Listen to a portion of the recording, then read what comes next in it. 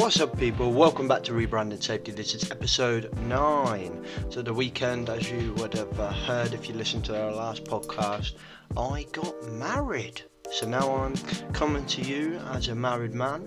I've got a massive to-do list from our packs of decorations around me, so I'm going to hopefully keep this one nice and short, mainly because I thought I'd done my notes for the podcast for today, but I haven't, so this will be nice and short and sharp. So what we're going to talk about today, we're going to talk about why training, more specifically why health and safety training doesn't work. So hopefully some of you guys listening are trainers or do trainers or hire trainers, and this will help you out. We'll talk about some of the things to think about as to why training commonly doesn't work, and obviously how you can change that to improve your training, and then in turn your culture and your workplace. So let's get into the podcast. Health and safety is almost a victim of its own success. We're in an oppressive regime of health and safety regulations. A huge fire engulfs a tower block in London. Children being forced to wear goggles to play conkers at school. Worst oil field disaster, 164 dead. Rebranding Safety, the modern health and safety podcast, crushing the stereotype. Brought to you by Risk Fluent and your host, James McPherson. Okay then, so first things first, I do want to say one thing about the place I got married. If you live in or around Daventry / Northamptonshire area, I would massively advise getting married at Dodmore House. It was phenomenal. It's a beautiful place. The staff could do nothing more to have made our day perfect. They were unbelievable. This Wednesday, because today's Tuesday. Last Wednesday, they won the National Events Team Award, I think for the second year in a row. I'm not sure, don't quote me on that. But anyway, they're absolutely amazing. So if you live around Northamptonshire, Daventry area, or it's within a reasonable drive, get your ass down there if you're thinking of getting married. It is unbelievable. So let's get into this podcast. What are we talking about? We're talking about why your health and safety training, or your training specifically, because these theories will apply to all training, doesn't work. You got the wrong people in the room. Let's talk about that first. So what do we mean about the wrong people in the room? Because you got people who are machinists, for example, or engineers, and you're sending them on engineering training. Well, they're engineers. Okay. What does it mean they're supposed to be an engineer? And that's a really difficult thing to spot, and it's a really difficult thing to fix as well. That's something you really need to consider. If you've got the wrong people in the room, then they're not going to benefit from that training, and they're not going to be what you need or want them to be. So let's think of an easier example of that then. First aiders, fire wardens, safety reps, people like that have volunteer roles on top of their normal roles are asked to be first aiders, fire wardens, safety reps, etc., right? They have to say yes to that, right? And they've got to be the right kind of person to do that. What is the right kind of person to be a safety rep? It's difficult to answer, isn't it? I think they've got to be a good communicator, they've got to be open-minded, they've got to be reasonable. What about a person who wants to be a first aider? Are they the right person to be a first aider? Are they calm under emergencies? Are they calm under pressure? Do they not panic? Are they okay with the sight of blood? Are they great communicators, calm communicators? We don't want someone coming in and be like, oh my god, yeah, your legs come up, but it's alright, I know exactly what I'm doing. You need someone who's like, alright, I'm just gonna, in real calm voice. Think about things like that. Do they want to be what you're asking them to be? Okay, so if we say as a business, well, everybody's going to be trained as a first aider, you're probably not going to get a great impact on that training, because not everybody wants to be a first aider. A lot of people just hate the idea of doing that. They want to avoid themselves from that. So have you got the right person in the room? Same goes for fire wardens. They need to be calm under pressure. They need to know what they're doing. They need to be able to think, logically under pressure. If you don't have these people, if you don't have the right people in the room, your training is shot before you even start. you've got to make sure they have the right attitude as well. Yeah, so attitude is a big thing. It's a big thing for the trainer, and it's a big thing for the delegates as well. And we'll talk about the trainer in a bit. But if they don't have the right attitude towards the class or the role or the volunteer role that they're doing, then again, your training's shot before you even start. Do you understand learning types? Do you understand the different types of learning types? Visual, audio, kinetic, all of these. Do you understand that? And does your training cater for as many types of these trainings as possible? So if I'm doing a training course, I try to cram in loads of different changes, of loads of different types of ways of learning. So, we'll be spending 20 minutes out in the factory shop floor or out and doing something that relates to the training that we're doing. We might do 20 minutes sitting down looking at PowerPoint talking. We might have 20 minutes of just discussions with each other. We might have a couple of videos in there as well, a couple of guest speakers, things like that. You've got to try and cater for all of these learning types, and that's a really difficult thing to do in a training session, and anyone who's a trainer out there will know that is an extremely hard thing to do. But the harder you work at it before, you'll reap the benefits later on when you're going into the workplace and you're seeing this training take effect and take benefit. Are you talking about the wrong stuff in your training? Right. So there's one thing I absolutely hate seeing in a training course, and that's where we spend 5, 6, 7 slides or 20 minutes, half an hour talking about health and safety law. Right? Who needs to know? Really, honestly, do these people need to know about the Health and Safety at Work Act? I really don't think they do. I really do not think they need to know that stuff, sorry. I really don't think they give a shit whether it's section 1, section 2, section 7, section 32, blah blah blah, subparagraph. It's bloody boring. It is so boring, and it doesn't relate to what they need to know. They don't need to know the law. Most of these people, we're talking about, let's say, like CDM training, or we're talking manual handling training, or we're talking just health and safety at work training. We'll talk about the types of training in a bit anyway, but do they need to know about what type of law deems that we have to do this? No, they really don't. Also, another pet hate of mine is when you go into a training course and the first thing the trainer says is, right, I know none of you want to be here, but we've got to get this done. That communicates one thing to me, is that the trainer don't want to be there anyway, and that the trainer doesn't care, and that the trainer has had enough, because he has been given people that don't want to be in that room over and over and over again, which brings us back to our main point. You've got the wrong people in the room, and then that's demoralised your trainer, and then your trainer is communicating a negative message from the second he speaks by saying something like that. Therefore, your training is doomed again before it's even started. So, one other thing is when people walk into a training room, right?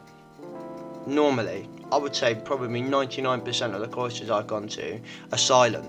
It's a really horrible, awkward silence. Nobody knows each other. Depends on if you're in the same workplace. Maybe if you're doing like in-house training to your work team, maybe this doesn't apply so much. But let's say you've been sent away to go on a course, yeah. So you've been sent away to go on a CDM course, for example, right? You're all from different companies, you're all from different bags, and you different places, different people, and nobody knows each other. And there's one thing, especially the Brits are very good at, is not talking to each other, because that's socially awkward, and we're all socially awkward, and we just want to sit and be quiet and wait for the trainer to come in and force us to talk to each other, and then we'll talk to each other. Unless you might be lucky, you've got some guy who likes to talk and who likes to find out about people and likes the sound of his own voice, like me, and we'll go in and start talking, because I hate awkward silences. So how do we solve that? I think it's pretty simple. You put the radio on. Put the radio on in the background. Yeah? Oh, what radio? Can't put Radio 1 on. Well, put whatever radio on. It really doesn't matter. Put Radio 2 on, Radio 3 on, Radio 4, whatever. Just put something on. Or even just make a playlist, a pre-training playlist, and put that on. It just makes it a bit more enjoyable, a bit less awkward. It makes it a nice environment, yeah? So try and create that calm, inviting, entertaining environment. short of being able to put points on the table, all we can do is give them a bit of music. So what's next? The next biggest thing for me is that you don't have the environment to support the training. So a lot of people have said to me over the years is, what do we focus on first? Do we focus on the training, or do we focus on the workplace, so the procedures and policies and stuff like that? And it is a difficult question, because you might put the procedures and policies in place, and then everyone's like, well, we haven't been trained to do it. And that is difficult. So do you create the environment first, or do you create the training first? In my opinion, it's harder, but I think you've got to sort the environment first. You've got to have the policies, the procedures, the risk assessments, whatever you're training these people to do, or asking them to do in your training, it's got to be there in the workplace. Because if they go to this training course and the trainer's going blah blah blah blah blah, I need to do this, and then they go into the environment and none of that stuff's there, training's gone straight away. It's forgotten. It's completely left the brain, because it's just like, oh, we just don't do that here. That's not how we work here. So it makes the training null and void straight away. So you've got to focus on your environment first. 90% of learning is done through the workplace. It's done through doing. 10% of learning is in the classroom. So I'm sorry, trainers, but you literally provide 10% of learning to your delegates. That is it, right? Can I tell you exactly where I got that information from? Yeah, I got it from a podcast called The Chemistry Group, and they're like, from what I can get a feel from them, they're basically like training specialists and culture developers, and it's all around like psychology and science of learning and stuff like that. And I got it from there, and I had a look, and it seems to be, there's a lot of different statistics, and there's a lot can be said about statistics, but it seems to be on point. So 90% of learning in a workplace is done in the workplace. 90% of learning is done in the workplace. Wow, that's unbelievable. And there's something that Professor Scott Geller, the guy who invented behaviour-based safety, says. He says practice makes permanent, not perfect. Practice makes permanent, not perfect. I thought that was awesome. Practice makes permanent. The more we practice, it permanently stays in the brain. Why do you never forget to ride a bike? Why do you never forget to drive a car? How to drive a car? Because you do it all the time. When you're a kid, you learn to ride a bike. You do it, you redo it. You literally get up every day and you learn a bike, ride a bike, and that's practice. And then it permanently sticks in your brain. That's what we're trying to do here. So you've got to create that environment where people can practice what you're teaching them in the classroom. The language of the brain is repetition. So we've got to repeat. And if you've only got them for 10 minutes in the classrooms, how do you do that? You create that environment where they can do exactly what you taught them in the classroom. So focus on your environment first. So let's say you are doing a massive change in the workplace. So you're completely overhauling the way you manage, manual handling. Let's go with that. So you're completely overhauling your manual handling risk assessments, your manual handling training. So what do? You can't put the new system in place, because then people say, well, we haven't been trained on this new system. And there's always going to be, a bit of an overlap. So what I would say is create your environment, but don't press go. So get it ready, right? And this may or may not work for you, but get everything ready, your policies, your procedures, your risk assessments, your new manual handling assessments, whatever you're going to do, get them all ready to go. And then I would pick a few key people and key positions throughout each level in your organisation, and probably more than one, a couple of groups, and train them, and they become maybe like ambassadors. And then you say to them, do not go on this yet. You can leak it, you can talk about it if you want, but don't go on it. Just say, FYI, this is coming, it seems really good. And just create those key people, those gurus, those ambassadors, those Jedis, whatever you want to call them. Maybe they're your safety reps, something like that. Pause. Do your training.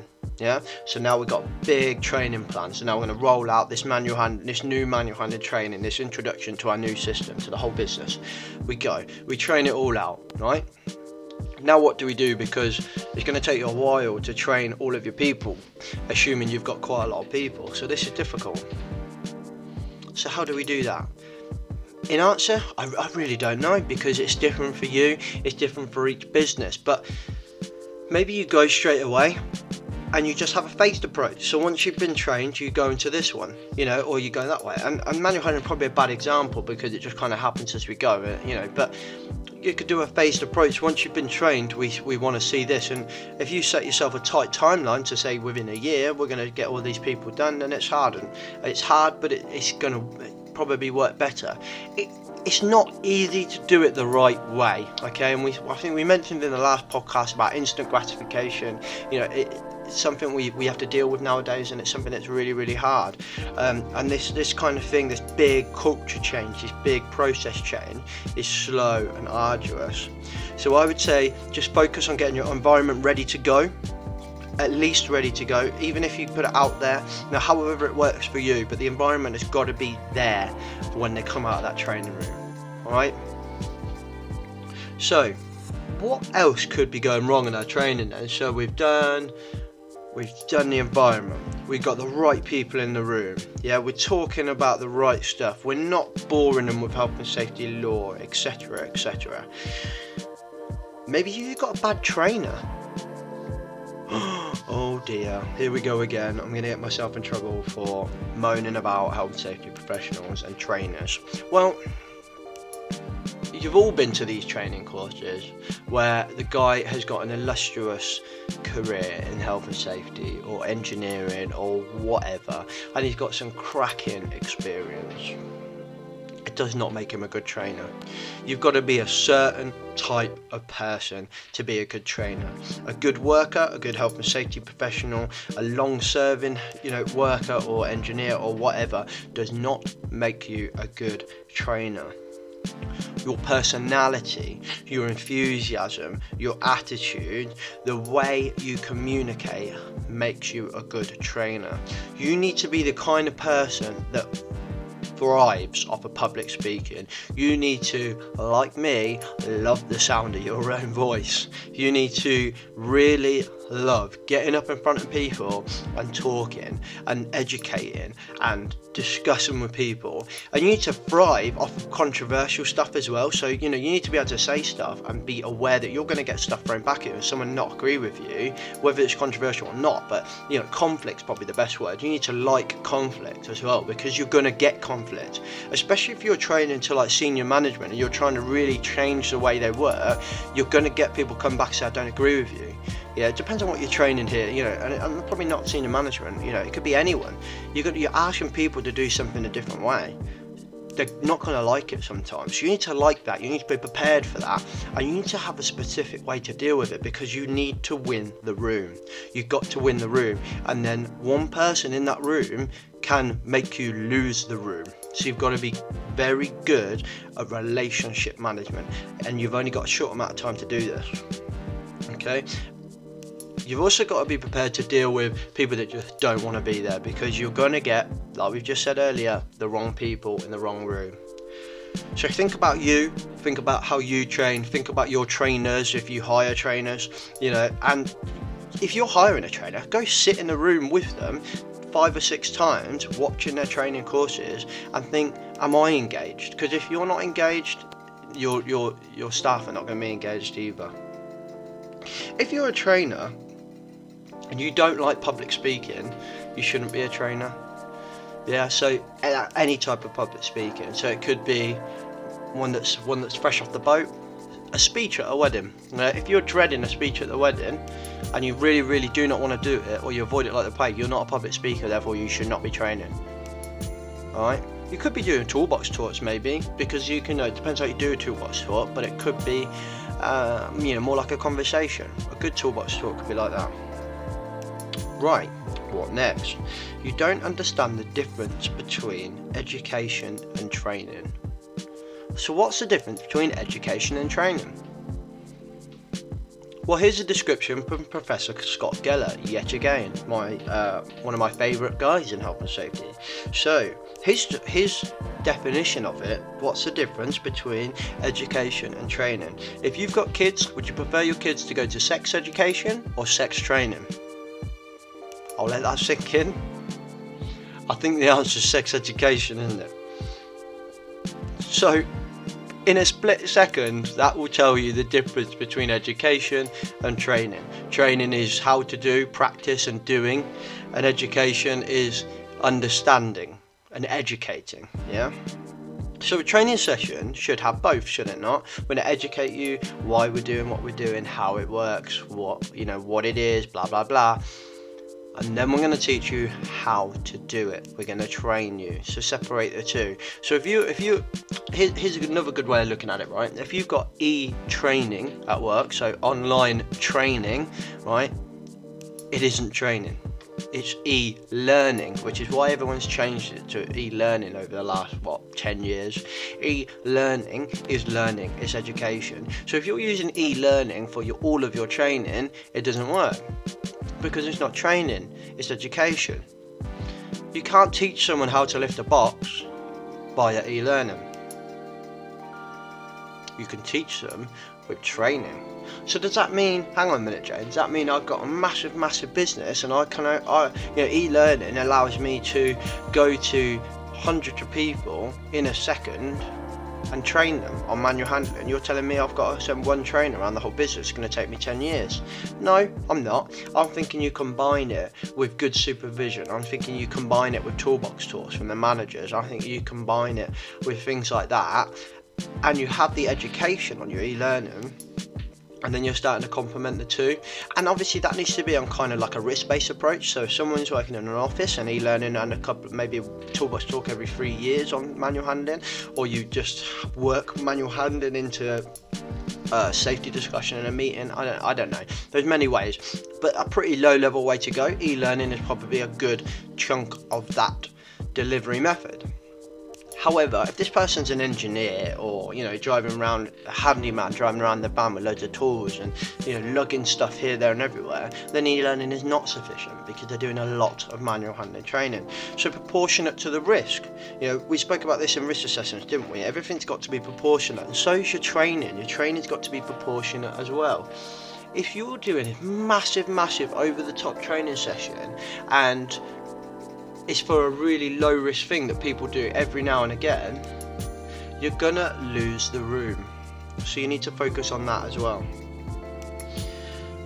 Once you understand all of that stuff and you understand the difference between education and training, and you understand how you can work that into your training course, and you've got the right people, and you've tried to cater for as many learning types as you can, they're starting to build now a really good training course. And then when they leave that good training course, they're going into the right environment to cater for the 90% of their learning, because you absolutely nailed that 10%. You've only got 10%, remember that, you've only got 10% of their learning. So let's smash that 10% and absolutely cram it with the highest quality learning that they can get. Yeah? So variety is another thing I like. I'm kind of touched on this in learning types. Variety in your training, right? If you're one trainer and you're doing a day's course and it's just you need to stop. That course is not going to work. They're going to be bored of your voice within an hour, I would say. You need to add some variety to that. So you need to get them talking to each other. You need to get them out and about and doing stuff. You need to give yourself a break as well, because even if you enjoy talking, you enjoy public speaking, it's hard to do it for a long time. Yeah. So if you go over an hour, I'd really start thinking about putting some team exercises in, some team discussions in, debates, things like that. Right. If you start going over 2 hours, I'd really start thinking about getting guest speakers in. Yeah, that doesn't mean go and paying Sir Clive Woodward to come in and tell everyone how he won the England Rugby World Cup, the Rugby World Cup for England. It means get an engineering manager in, get the CEO in to come and do a 20 minutes chat or something. It depends how big the business is, it depends how plausible that is. But there are people out there that will come and talk about anything. Hey, you want to message me, I'll come and do a guest speaker for you. If you've got health and safety training or something like that, I'll come and do a guest speaker for you. There's loads of people that be willing to do it. Yeah, even if it's within your business, you just get someone to come in and just say, you know, we had this training in our department a year ago, and this is how it's come out, and this is how it worked, this is how it looked, this is how it feels. Yeah.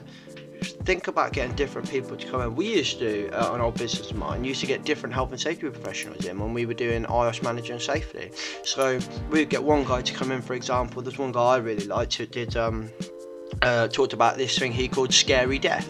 I'll probably talk about that again at a later date, but he had this great way of describing, you know, risk by this scary death story that he'd made up. So we used to bring him in as much as we could, or as much as he was available. And then we had another couple of people who had these phenomenal experience and phenomenal stories from, you know, years in the armed forces or years working in different industries. And we just get them in for an hour, or if we were near there or in their location, we'd just get them in for an hour, just have a chat and just tell us some different stories, hear a different voice, and that's the biggest thing. The next thing I would say is, I heard it on a video that was taking the mick, I don't know, about something that's in popular culture right now, but this lady, this comedian, she basically said, if we're laughing, we're learning. And that's a saying that I think I've heard many times before, but if we're laughing, we're learning. And I think if we're laughing, we are learning. You know, that's a big thing for me. I quite enjoy being funny, and I do try to work quite a lot of little jokes, one-liners in my head or on my notes or anywhere into a training course. Yeah, and if they're bad jokes, just roll with them. Yeah, you've got to be good at this. It's difficult. You know, you've got to be that kind of person that enjoys it. But you know, if you make a bad joke, you know, you can make a joke out of that bad joke. You can make a bad joke, and then the film goes, oh my god, that was bad. You can say, FYI guys, the jokes don't get any better. You can make a joke about the joke. But if they're laughing, they start to like you, and you start to build that subconscious relationship with them, and then they start to enjoy themselves, and then they start to listen in the serious stuff where they need to listen, because they like you, they like your voice, they like your laughs, they like your jokes and stuff like that. Okay, so don't use scare tactics, right? Don't be too serious, and don't use scare tactics, right? If you're standing there, I was at a CDM course a couple of years ago, and I remember the guy saying, specifically said, you know, if you don't do this right, guys, you can go to jail. And I said, the likelihood of these people, considering their positions, of them going to jail is extremely low. And he was like, no, you're wrong. And then we had a bit of a debate anyway. Blah, blah, blah, blah, blah. He was dead serious, this guy, and it was just like, oh my god, it was so over the top. You know, we weren't allowed to. We all did these really cool like site plans, and I really liked our team, the one that we did. So I took a picture of it, and he gave us an absolute rollicking, because we took a photo of it, because we could have sent that photo to someone else, and I was just like, Jesus Christ, mate, come on, this is a bit over the top. You know, try not to be too serious. There are times when you need to be serious, and I understand that. And if you're laughing and joking with them through the whole day, and then towards the end of the day you say, right lads, you know, lads and ladies, we need to be serious at this point, then they'll probably listen to you. But scare tactics do not work anymore. They're outdated. You know, you're losing a finger if you do this, you're losing a life if you do this. You know, I'm not against you using like heartfelt stories, you know, of there's videos out there of these people, I actually like to use them, are these stories of people who are giving an honest account of, you know, why they didn't listen, working at high safety, and they fall off and now they're disabled and it's completely changed their life. I don't think that's scare tactics, I think that's like emotion tactics maybe. But me standing in front of a classroom and saying, oh, if you don't do this, you go to jail, or if you don't do this, you will die, blah blah blah, it doesn't work. It really doesn't work, so stop using them. If you are going to use examples, try to use relatable examples. You use examples from the same industry, use examples from that workplace, you know. Talk about accidents you've actually had in that workplace, accidents your contractors might have had, you know, people they know, but businesses they know, processes they know, stuff that is relatable. Talk about stuff that clicks with them. I was just spoke about variety as well. Something's just kind of jumped to my head because it was at the bottom of my notes. You know, changing rooms is a good way to change variety. You know, going outside, and having a walk around somewhere, just changing a different room after lunch break, something like that. As much as that's a bit of a pain in the ass, to move all your stuff, and you might be set up, but do it. If you're going to do an exercise, maybe go and do an exercise in the warehouse or in the factory or something like that.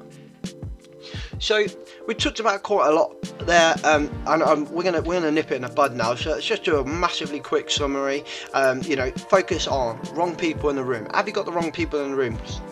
Focus on finding out, if these people want to do this job. If someone's not a salesman, and you're trained to be a salesman, the training's not going to work, is it, if they don't want to be a salesman? Okay, you're talking about the wrong stuff. Don't focus too heavily on laws and regulations, and legislation, because they really don't care, and it's probably not going to help them do the job.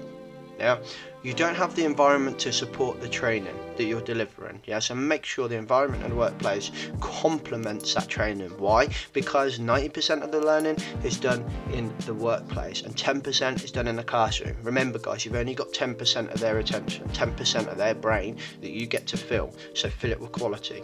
Practice makes permanent. Remember that. Practice makes permanent, not perfection. Think about yourself and think about your trainers. Are you a good trainer? Are they a good trainer? Sit with them, find them engaging. If you find them engaging, they're good trainers. Understand the difference between education and training. Remember what Scott Geller says? Would you prefer your kids to go sex education or sex training? And then finally, variety. And if we're laughing, we're learning. Alright guys, hopefully that's some food for thought. I always struggle to say that. Hopefully that'll help you think around your training at work and maybe change the way you train your delegates, and hopefully that will help you develop your positive culture in your workplace. Until next week guys, I'll see you later. I've been James and this has been another episode of Rebranding Safety. Cheers, bye.